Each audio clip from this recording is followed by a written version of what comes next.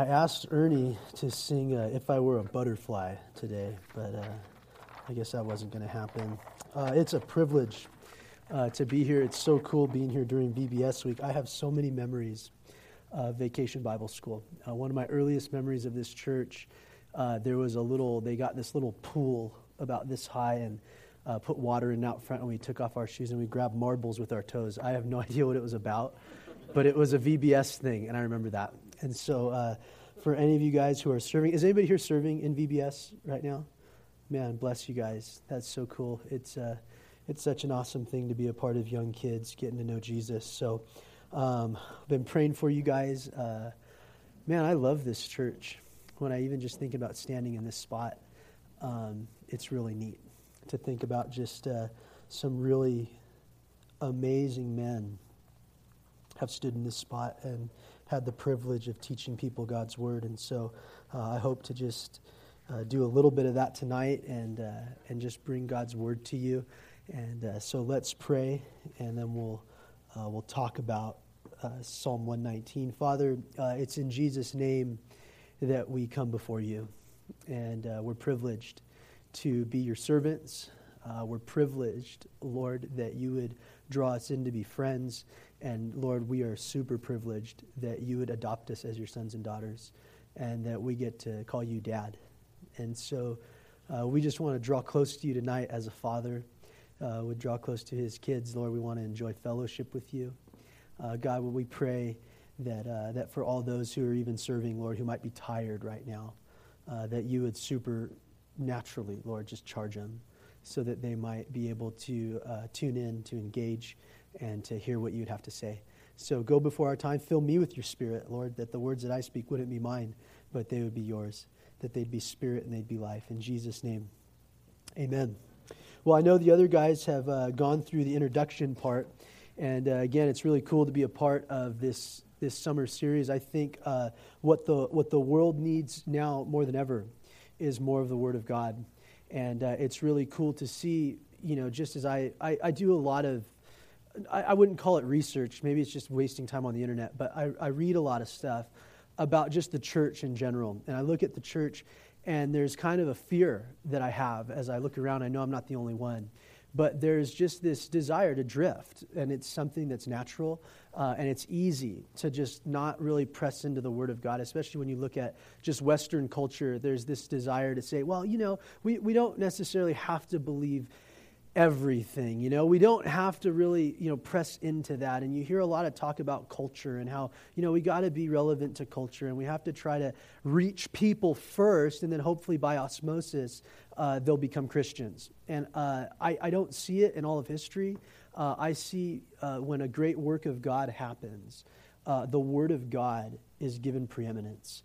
And when the Word of God is held high as the standard, people see it for what it is, because everything else changes, right? Everything else in the world changes. Things are always moving. They're in constant motion.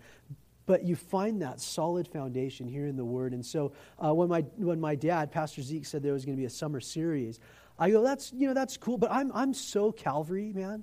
I've got Calvary in my blood. When I was in 7th grade, I started sitting in here in the sanctuary on Sunday mornings because I was getting in trouble a lot in the junior high class. And so I just said, Mom, let me please get out of the junior high class.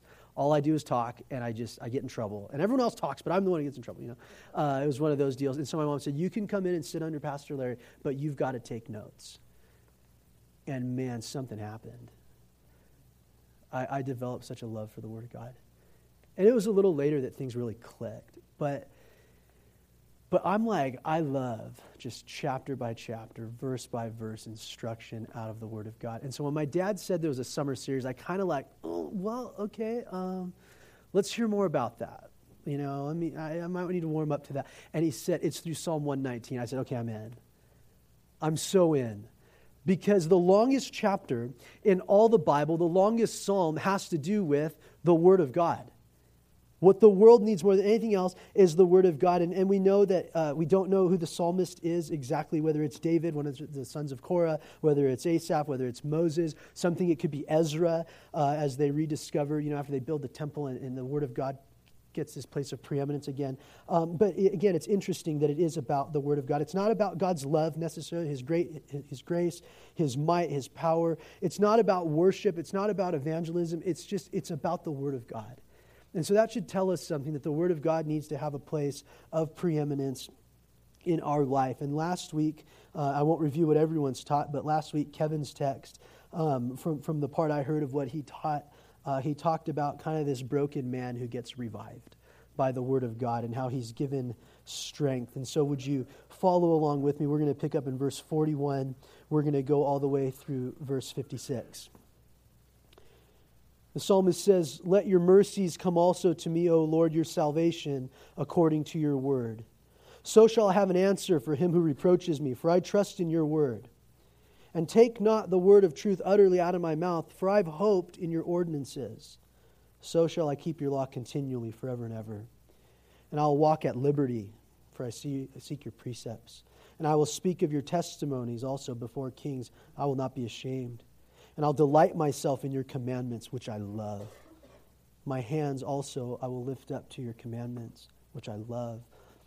And I'll meditate on your statutes." Verse 49, "Remember the word to your servant upon which you have caused me to hope. This is my comfort in my affliction, for your word has given me life. The proud have me in great derision, yet I do not turn aside from your law. I remembered your judgments of old, O Lord. I have comforted myself. And indignation has taken hold of me because of the wicked who forsake your law. Your statutes have been my very songs in the house of my pilgrimage. I remember your name in the night, O Lord, and I keep your law. This has become mine because I keep your precepts." You see all those words, and I know those have been touched on. Things like God's word, ordinances, law, precepts, testimonies, commandments. He says his word again, law, judgments. All those words show up, statutes and precepts, and I hope the guys have done a pretty good job of defining those. We'll talk about a little bit of them tonight, but I kind of just want to go through, and I know one of the things that we were talking about when we were sitting together planning and praying through this is we want to have a Bible study, but we also want to be real transparent about what the Word of God has done in our lives. And I know it's just some testimony, but I think it's necessary to hear those things of what God's Word has done in a life. And so, and then there's one area that I really see us camping tonight as far as application goes. So we're going to kind of just roll through, talk about these verse by verse. Then we'll come back, talk about a little testimony, and then we'll camp kind of in a point of application. And so he says at the beginning, verse 41, "Let your mercies," we know God's mercy is Him, not giving us what we deserve. We deserve wrath. We deserve just punishment because we're a sinful people. But he says, "Let your mercies come also to me, Lord, your salvation," being saved, right, from those things according to God's word. That word talks about just God's command, His speech, what God says. In verse 42, he says, "So shall I have an answer for him who reproaches me, for I trust in your word." We probably naturally would think of 1 Peter here. In 1 Peter, where he talks about in chapter 3, verse 15, you could turn over there real quick. In 1 Peter 3:15, Peter obviously knowing a lot about reproach, knowing about difficulty, writing to a church that's dealing with persecution from the outside. In 1 Peter 3:15, he says this. He says, "Sanctify the Lord God in your hearts, and always be ready to give a defense to everyone who asks you a reason for the hope that is in you, with meekness and with fear." And so he says that the psalmist back in Psalm says there's people who are reproaching, and he's got an answer. Why does he have an answer? Because he knows what the Word of God is. He hears what the Word of God is. He stands on that sure foundation. It's been really interesting. I'm not a very learned guy. I don't have a lot of education behind me. And I've been able to sit and talk with people, and they'll ask me, "Hey, so where'd you go to college?" I go, "Well, I'm still technically taking a semester off right now, but it's been 10 years, and I think maybe a little more now." But they go, "Well, that's surprising because you actually sound like you know what you're talking about." I go, well, yeah, the only reason I know is I just study the Bible. That's like the only book I get to study, and that's the only book I know about. I don't know. There might be like 5 other books I finished in my life, but most of them it's mostly been the Bible. So he says that he has an answer, and he will have an answer. He says, I shall have an answer for him who reproaches me because I trust in his word. And that word trust, it speaks about kind of putting your weight into something, right? Kind of like all of us when we came in, we trusted in these chairs to hold us up. Right? And most of us didn't even think about it. You just you plop your weight down and you trust that that's going to hold you. And in the same way, we need to get to a point where we could trust the Word of God. That it's not an experiment to trust in the Word of God. Like, man, is this really going to take? Is it going to work? Man, we've got so many guys. Again, I think of my pastor. I've had 2 pastors in my life. I think of both Pastor Larry and Pastor Ray, that I've watched 2 men lead churches, and they put their whole weight in the Word of God. There's no song and dance. There's no gimmicks. They go, I've trusted in the Word of God, and it works as it works in the life of a church, so it works in the life of an individual. And so he says, trusting in the Word. In verse 43, he says, and take not the word of truth utterly out of my mouth, for I've hoped in your ordinances. What are ordinances? They're these judgments. It's like a verdict, a judicial term. It's like this formal decree. And so he asks that truth not be taken away from him. He wants to be able to be honest. In verse 44, he says, so shall I keep your law continually, forever and forever. That word law, we know it's where we get the word Torah from, the book that these Hebrews would study, these first books of the Bible there. And he says, I'll keep it continually. Isn't there a difference in doing something once and then making a habit of doing it? It's totally different, right? Their senior quote in the yearbook one time was, even a broken clock is right 2 times a day, right? And so even a broken clock can do the right thing twice a day. And that's one thing, but it's different if you have a clock that stays right all the time. It could be trusted, right? And so this guy says, I will keep your law, I shall keep your law continually, forever and ever. And it's this idea of temperance, right? That idea of temperance, of someone who could be even keel, someone who doesn't get too high, they don't get too low. And aren't we like that sometimes in life? Sometimes in life, it's like the sky is falling and we're like, no, God, this is the living worst. I hate everything. And then the next day we get the job and we're like, oh, God, you are so good. I never doubted you for a second. You're the best. And I remember my dad. I'd always call my dad whenever I'd rejoice. I'd call him for things and I'd say, man, Dad, God is so good. This is what happened today and this is what's going on. And he says, hey, that's cool, son. But he was just as good yesterday and you can't forget that. And I'm like, well, thanks for raining on my parade, you know. But we have to, it's to continue on. And you know what you get is consistency. What this guy, he's looking at consistency here. That he says to be obedient continually, to keep the law. And how necessary that is, man, especially if you're a parent in here today.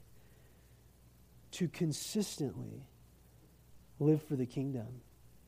I've done student ministry for about 10 years now. I've worked with 5th and 6th graders, junior hires, and high schoolers for the last 8 years. And it breaks my heart that some of these kids have parents who expect them to continually and forever and ever keep God's law. But they don't. And it's one of the most confusing things for our young people, that they watch mom and dad go back and forth. And so may this be something to us tonight that we kind of take to heart and go, you know what? I want to be like the psalmist and say that I shall keep your law continually. To be able to stand before the Lord and go, Lord, I will do this. I've decided to follow Jesus. Right? And we all know that song, No Turning Back, No Turning Back. I'm deciding, I'm resolving, I'm saying that this is my course and I will do this. And not to just look before the Lord and always go, well, you know, Lord, we all mess up. But to say, no, and the psalmist doesn't really even leave room for that. He says, I shall keep your law continually, forever and ever. Verse 45, he says, I will walk at liberty, for I seek your precepts. These precepts are these appointments by God, things that have been mandated by God, a rule that regulates behavior. And he says, I will walk at liberty. There is a freedom when you do what you are built to do. Freedom isn't just I could run around and do whatever I want. That's not freedom. You're just a slave to liberty at that point. You just, I could do whatever I want. And so you do whatever you want. And if someone says, hey, you can't do that, it's really difficult. But true liberty, true freedom is when you do what you're built to do. You think of like a job, you go to work, and this happens from time to time that maybe somebody quits or they leave and they're on vacation, and so you get their workload on top of you. Does that ever happen to anybody? Yeah, it's miserable, isn't it? So all of a sudden you have all these things, and you're trying to juggle, and you're trying to move. You go, man, this is so overwhelming. Yeah, but how fun. You get to do everyone else's job, right? But real freedom is when they take those things back, and you go, look, I just have to do what I'm built to do. And it's this way with the Word of God. It's this way with the Word of God, that if we would take what God has called us to do, and he says, hey, I've called you to do this, you do this, and you do it, there's liberty. There's freedom to walk in who you are. And you don't have to try to be somebody else. That's one of the hardest things being a Bible teacher is in this information age, I hear a lot of good Bible teachers. And so I get really nervous when I come up to teach because I go, man, I'm not a lot of different guys. There's some guys I listen to them on podcasts, and I just go, man, there's no way I can measure up to that. But because the Word of God and because of his precepts, I can go and I can live what God's called me to live. And I don't have to be Damian Kyle. I don't have to be, John Randall. I don't have to be Greg Laurie or these super Bible teachers. I could just be at liberty to be me. And the more we get to know the Word of God, the more God directs us into who we ought to be.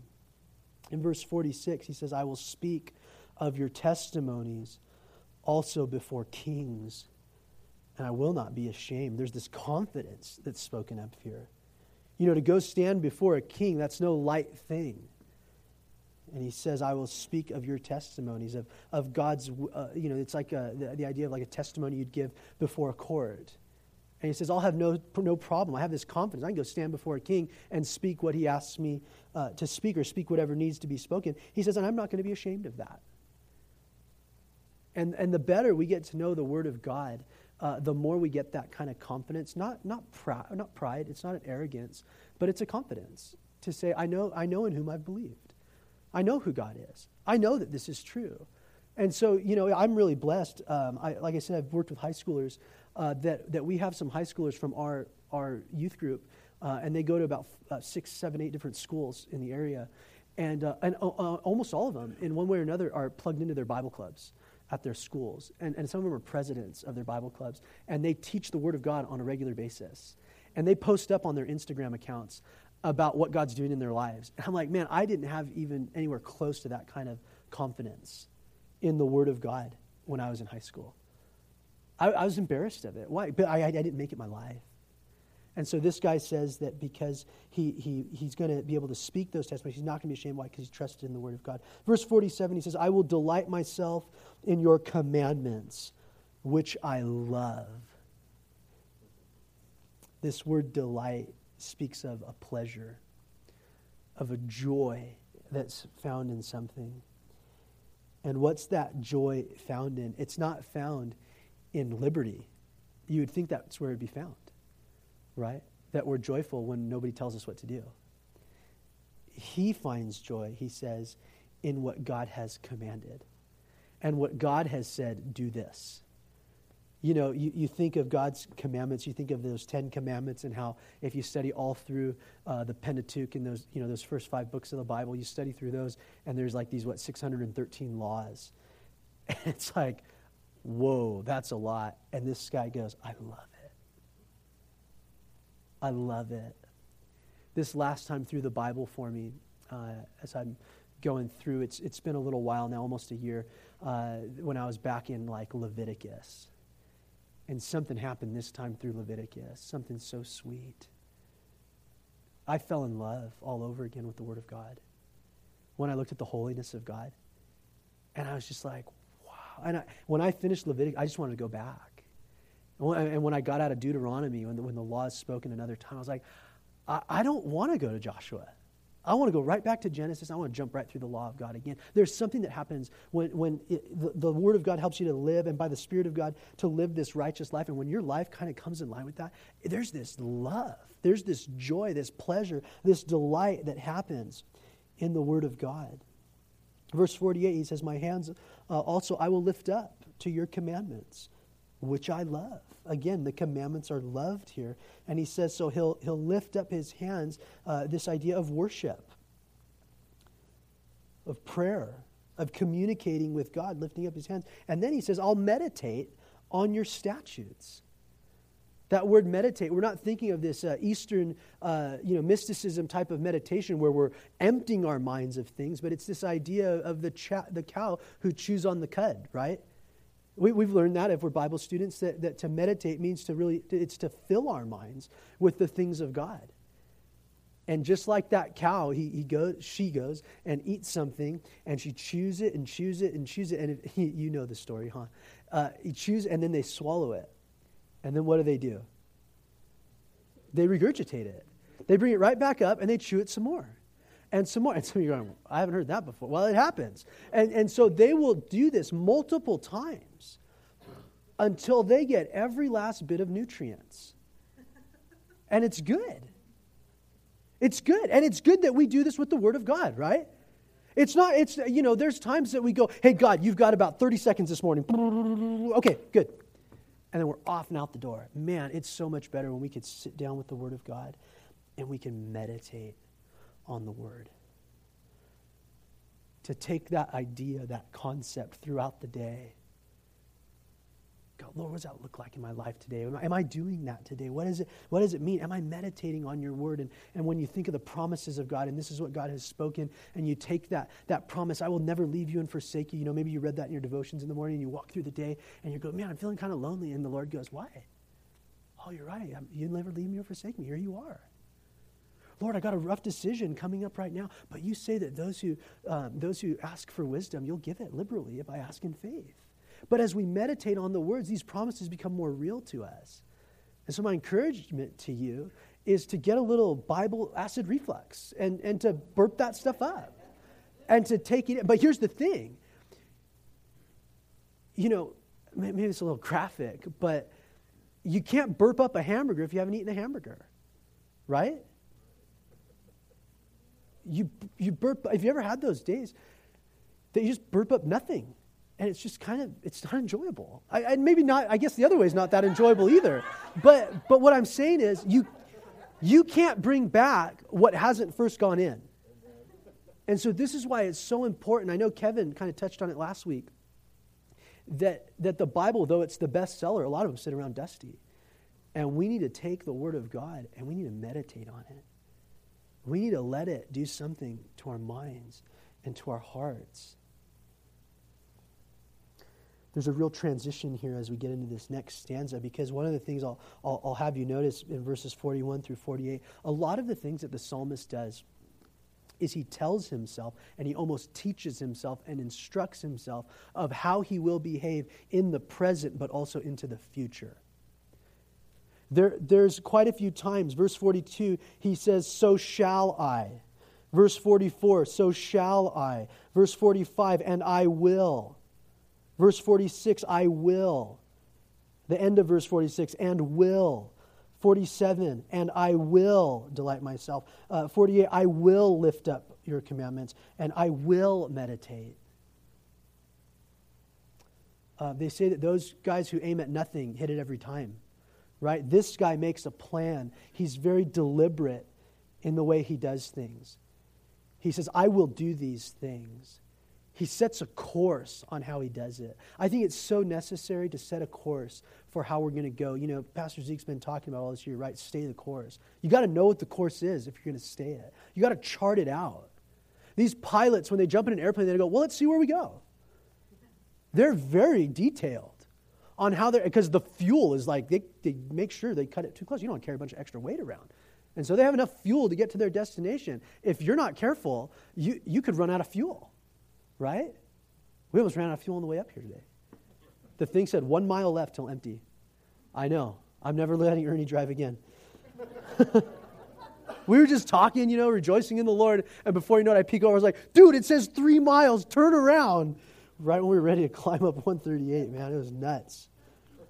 But that's an idea of, not making the right plan.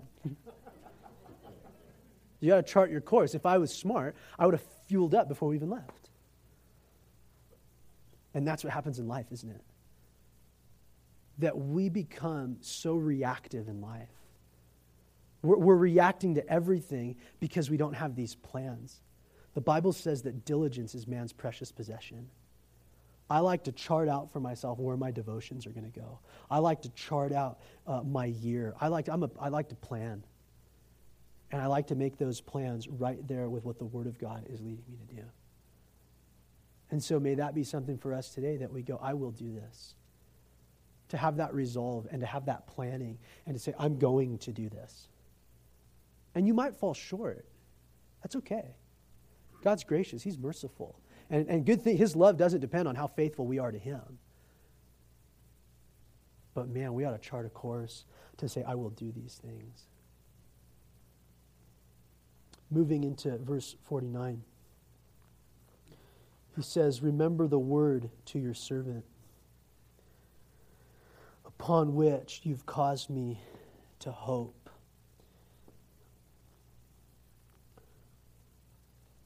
Not that God's forgetful, not that He needs to be reminded, but I think the psalmist is reminding himself of what's going on, and he talks about this hope. And so many times when we see the word hope in the Bible, it speaks of a future when we're with the Lord. And he says, that's where my hope is. My hope is in who you are and in what your promises are. And so remember your word. Verse 50, it says, this is my comfort in my affliction, for your word has given me life. He speaks of a comfort here. And in the next, even verse 52, he speaks of comfort.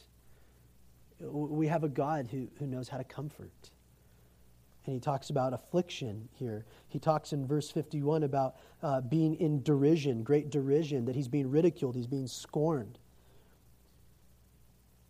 But he's going to comfort himself in God's word, God's law, and God's judgments.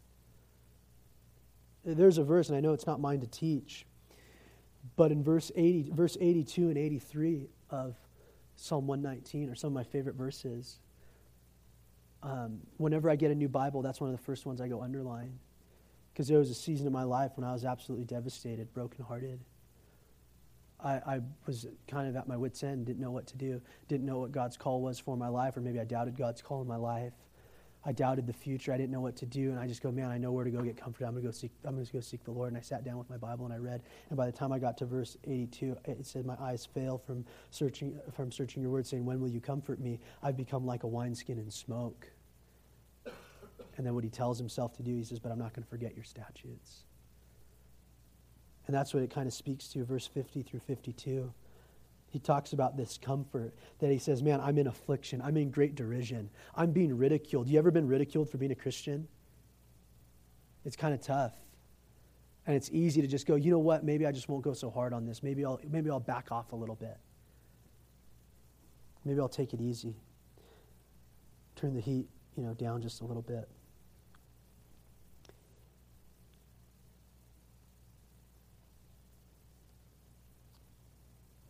There's affliction, there's derision, but there's comfort. It comes from the Word of God. It comes when we could claim the promises of God in our life, when you know the Word so well that you could just comfort yourself. And we see this so often in the Psalms, especially with David, when he's in the midst of running for his life, when he's in the midst of just chaos and difficulty, that he starts out and he's like, Lord, when are you going to help me? What's going to happen? And then he switches a little bit, just onto one of God's attributes. And he starts thinking of who God is. And then all of a sudden he worships himself right out of it. And that's what we're talking about here. That we'd be able to go to the Word of God and worship ourselves out of difficult situations. And not to escape difficult situations. We all have to go through them. And I'm not saying there's not a time to weep and to mourn and to hurt. And there are times for that. But I think there's sometimes, and I work with youth kids, I know how this works, that when they're having a bad day, they're really good on the iPod to like put some music on that'll keep them in that mood, right? And some of you might be, that's silly. Well, it's the way they are. And I think we could do things that keep us in a place of just like, I'm just going to kind of be melancholy right now. I'm going to kind of just be bummed out for a while. And I'm really not going to do anything. And it's like, man, if we could really wrap our minds around the promises of God and what God desires to do in what he's done, man, I on my prayer list on purpose, on the top of my prayer list for every day of the week, I have one of God's attributes, whether it's his omnipotence, whether it's his omnipresence, whether it's just his holiness, his love, his self-existence, whatever his being the uncreated one, all these things that God is. I start my day just focusing on those things. And then throughout the day, when I'm like, I can't believe this is happening, it's usually the day that I have talked about to the Lord and praised him for being omniscient. It's like, but you knew, so I guess I could find comfort in that. And there's comfort in the Word of God. And the cool thing is that when we will be comforted by the Word of God, we don't need to go looking elsewhere for comfort. I remember somebody, and I'm not down on this, but I remember a guy teaching, saying, John the Baptist didn't have an accountability partner. He just knew who God was. And again, I'm not down on accountability, but it's like there's times in the Christian walk where you kind of walk alone a little bit. I don't suggest doing it for a long period of time. Don't isolate yourself. But there are times that you need to be able to just, you and Jesus, have time together. You and Jesus enjoy each other. And let him be your comfort. And I have to guard myself. I have a pretty good dad. I got a really good dad. And I got a really good friend right here. And my first thing when there's things to rejoice about, or I need like ministry type counsel, I'll call my dad or I'll call Ernie. Hey, what do you think about this? Or this person did this and I need to, whatever. And the Lord has to remind me, hey, I'm here to comfort you. I want to be your comfort. I want to be your strength. And we need to learn what it means to know the Word of God, the law of God, the judgments of God, so that we can be comforted in difficult times. In verse 53, he speaks of indignation, like this righteous anger. It says, it's taken hold of me because of the wicked who forsake your law. There are things that it's okay to get angry about. There are things that break God's heart. And I think of that song, I think it's a Hillsong song where they say, break my heart for what breaks yours. It's okay to have this righteous anger. We need to guard ourselves, though, because it's easy to take that a little bit far, right? And we have to remember that vengeance is the Lord's, and it's his to dole out. But it's okay to be angry at the things that anger God. Like when David says, Lord, don't I hate them with perfect hatred? Those who are so contrary to you. Those who rise up in evil against you. I think we need a little bit of that sometimes. That we would be able to say, that's not right. That's not of God. It's not okay. We're not going to stand for it. We need to be led by the Lord. We need to understand God's word, know God's character and nature. Not just, take one verse and go, throw rocks with it. But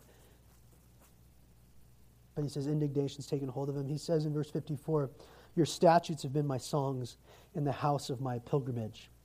Understanding that he's a sojourner in this life, he says that God's statutes, his boundaries, his portion, his set times, the tasks that God has given, these statutes of God, it's his song. There's something sweet about music, huh? How it could change our moods, or this worshipful attitude. Again, being able to worship ourselves right through. That's what gets this guy through. Verse 55, he says, I remember your name in the night, O Lord, and I keep your law.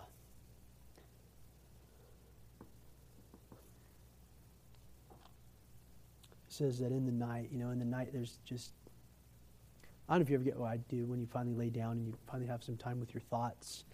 There could be like these, oh man, I got to do this and this needs to happen.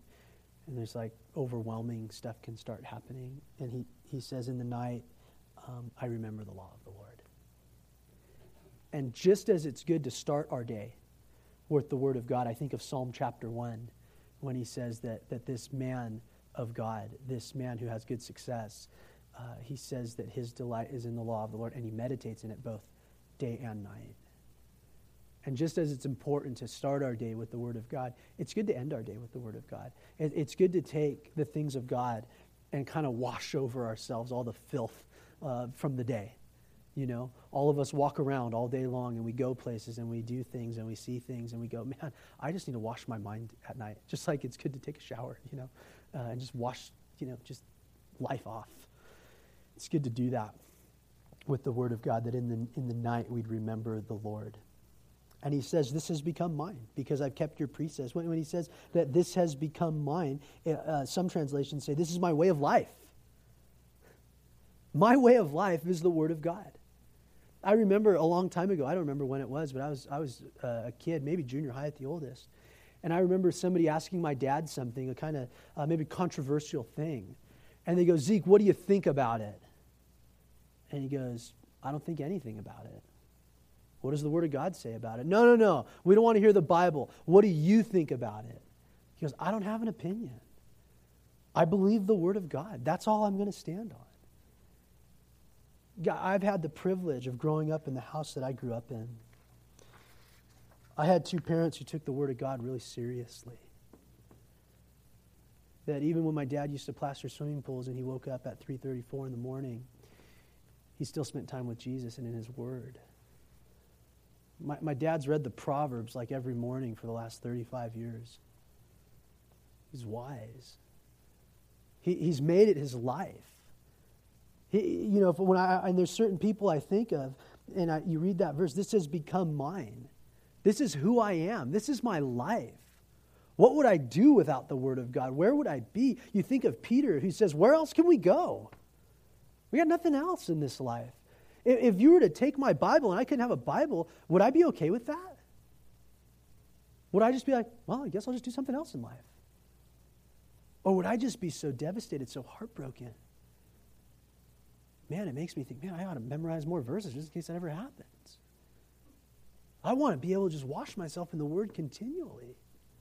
And this kind of gets me to the place of just personally, what has the Word of God done in my life?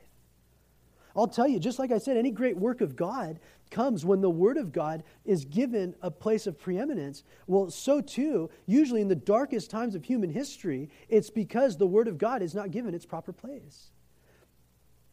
And I don't care if it's for a day or if it's for 2 days or if it's for 10 years.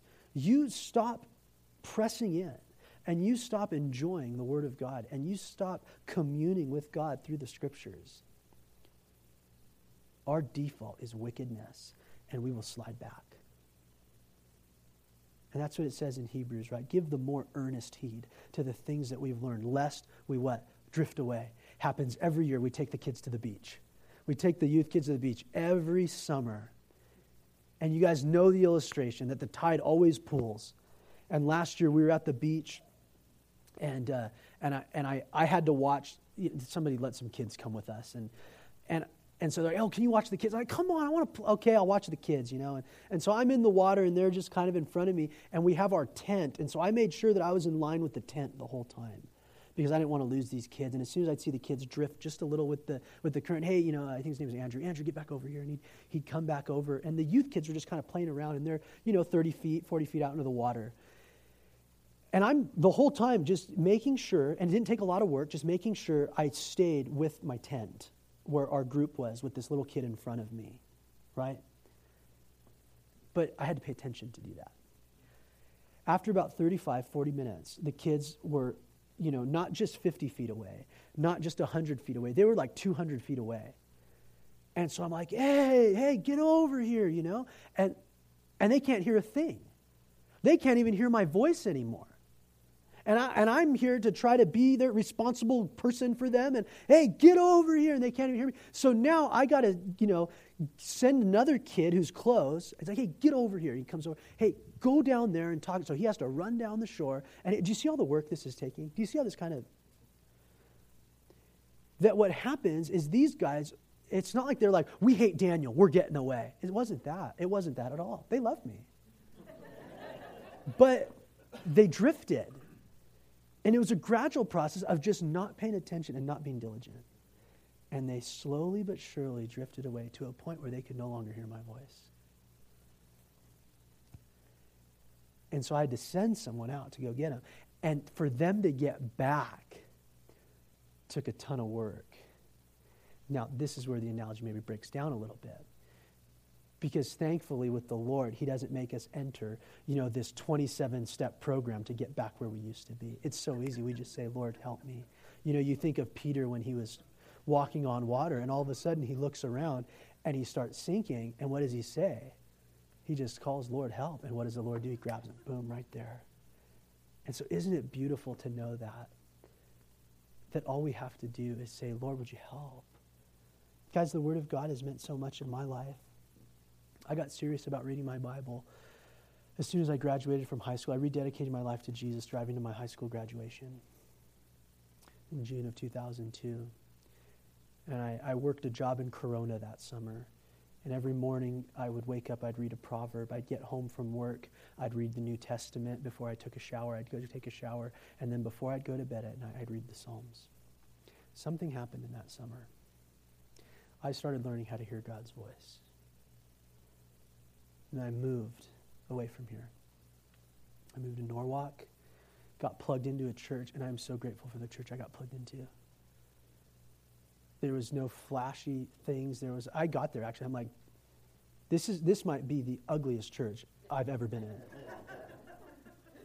And I came from a church that was a warehouse, right? But I got in there, and I just go, the lighting's bad. Everything's bad. It's just, it's, but soon, after just a short time, I found out, these guys take the Word of God seriously. I started getting involved, getting into leadership, serving, and one of the things that my pastor has always been so good at, Pastor Ray, is he'll ask, and hope he never listens to this, but he's pretty awkward sometimes. He's not like this just super, charismatic guy. And so he'll just say, hey, how you doing? What's the Lord showing you? And you can't just laugh it off because he's just got that awkward stare.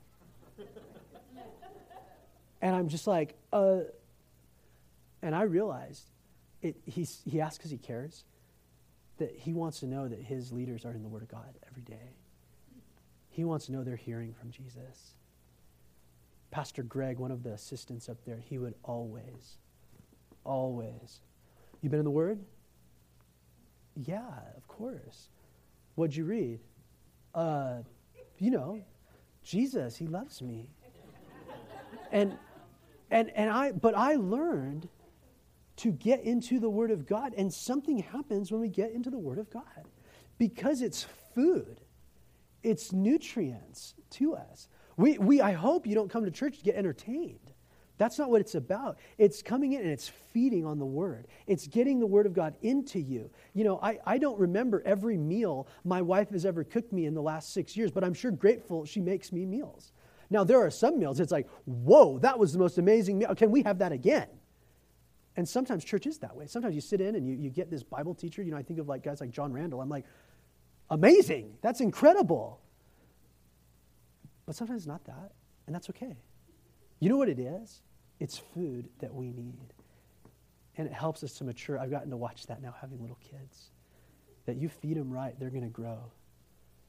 But if they don't eat right, they'll be anemic. And so the Word of God has, to me, been food. And it's created maturity. It's directed my path. The Word of God has directed my path. That there were times that it's not like these just whimsical ideas that go, boy, I think I want to do youth ministry. I think growing up in the house I grew up in, I knew youth ministry. That was the last thing in the world I wanted to do. But through the Word of God and spending time with Jesus, He directed my path. And He does that. And like I mentioned earlier, the Word of God has been a source of great comfort in my life. And I know that I'm probably getting short on time. I'll just blame my dad for having that extra time of prayer. I hope you could bear with me for just a few more minutes. But the verse that I really wanted to camp on tonight was verse 47. In verse 47, he says, I will delight myself in your commandments. What does it mean to delight? To find great pleasure. And so my question and application tonight is, do we, as God's people, delight in his commandments? Can we say, like the psalmist, I delight in your commandments and I love them? Do you love the Word of God? Do I love the Word of God? And so it's easy to say, well, of course, I'm here on a Thursday night. Look how many people aren't here on a Thursday night. It's obvious I love the Word of God.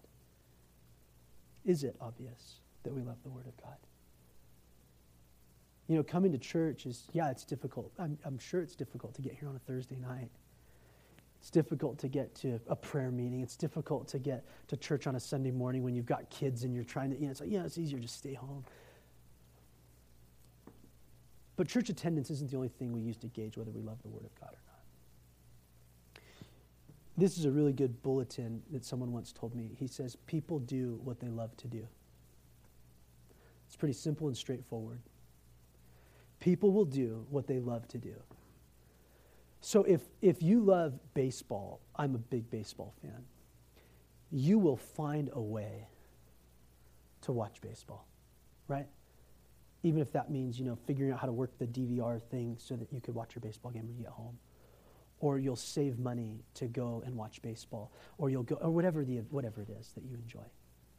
You'll find a way to go do that thing. I remember when Letty and I were just dating, and I worked construction at the time, and I would get up at about 4:30 in the morning. I'd work till about 3:30 in the afternoon, and I could not wait to get off of work because all I wanted to do was go find a way to hang out with her. And we'd stay up and drive around and talk, and then as soon as we would part, we'd get on the phone together. And we'd be on the phone till about midnight to sometimes 2 in the morning. And then I would wake up at 4:30 in the morning, and I'd feel a little badly. But you know what? It was worth it. It was totally worth it. Right? It was totally worth it. And it's these things that what you really want to do, you will do. And so I ask people, do you love the Word of God? Of course I love the Word of God. Do you read it? Well, sometimes. But you don't love it. You will do the things that you love. And so my question to us tonight is, do we love? Because it's easy to put our affections into other things. And not necessarily bad things. Of course there's bad things that we could do. And so naturally we go, I want to repent of those things. I don't want to do those things. Right? I'm a sinful man. I want to stay away from my sin. But then we can make a mistake of finding a little bit of liberty and then really becoming enslaved to the fact that we're allowed to do these things. And it could be things that are totally fine. Again, I had a very unhealthy relationship with baseball.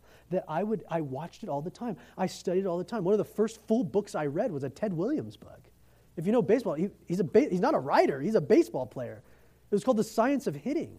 That was one of the first books that I read. Why? Because I loved it. I studied it. I would watch it. I learned how to play first base by watching J.T. Snow play first base. Some of you go, I don't even know who J.T. Snow is. I do. Why? Because I love baseball. And I would find a way, whatever I could do. Some of you, if you've been at this church a long time, I remember, I think Craig used to ask me this, or maybe it was Jeff or Gary, that they would know the Dodgers were playing on the East Coast if I came to first service on a Sunday. I'd wake up early to come, and they'd go, are the Dodgers on TV later? I go, you bet. So I'd come to church first service so I can get back in time to watch the first pitch. You do what you love to do.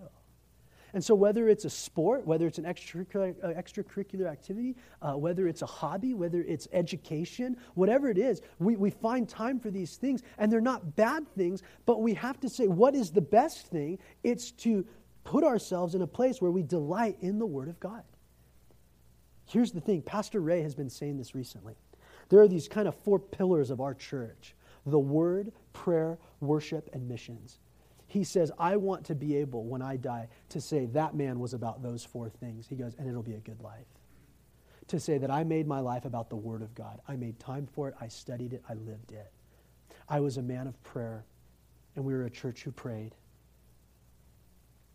That guy, Pastor Ray, has run the Thursday night prayer meeting. Our midweeks on Wednesday back home. the prayer meetings on Thursday night. He has run that prayer meeting on Thursday nights, every Thursday night, with the exception of maybe 2 or 3 a year. Every Thursday night, he's there to pray for the last 15, 16, 17 years.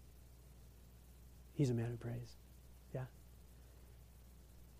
We're a church of worship. He's a man of worship.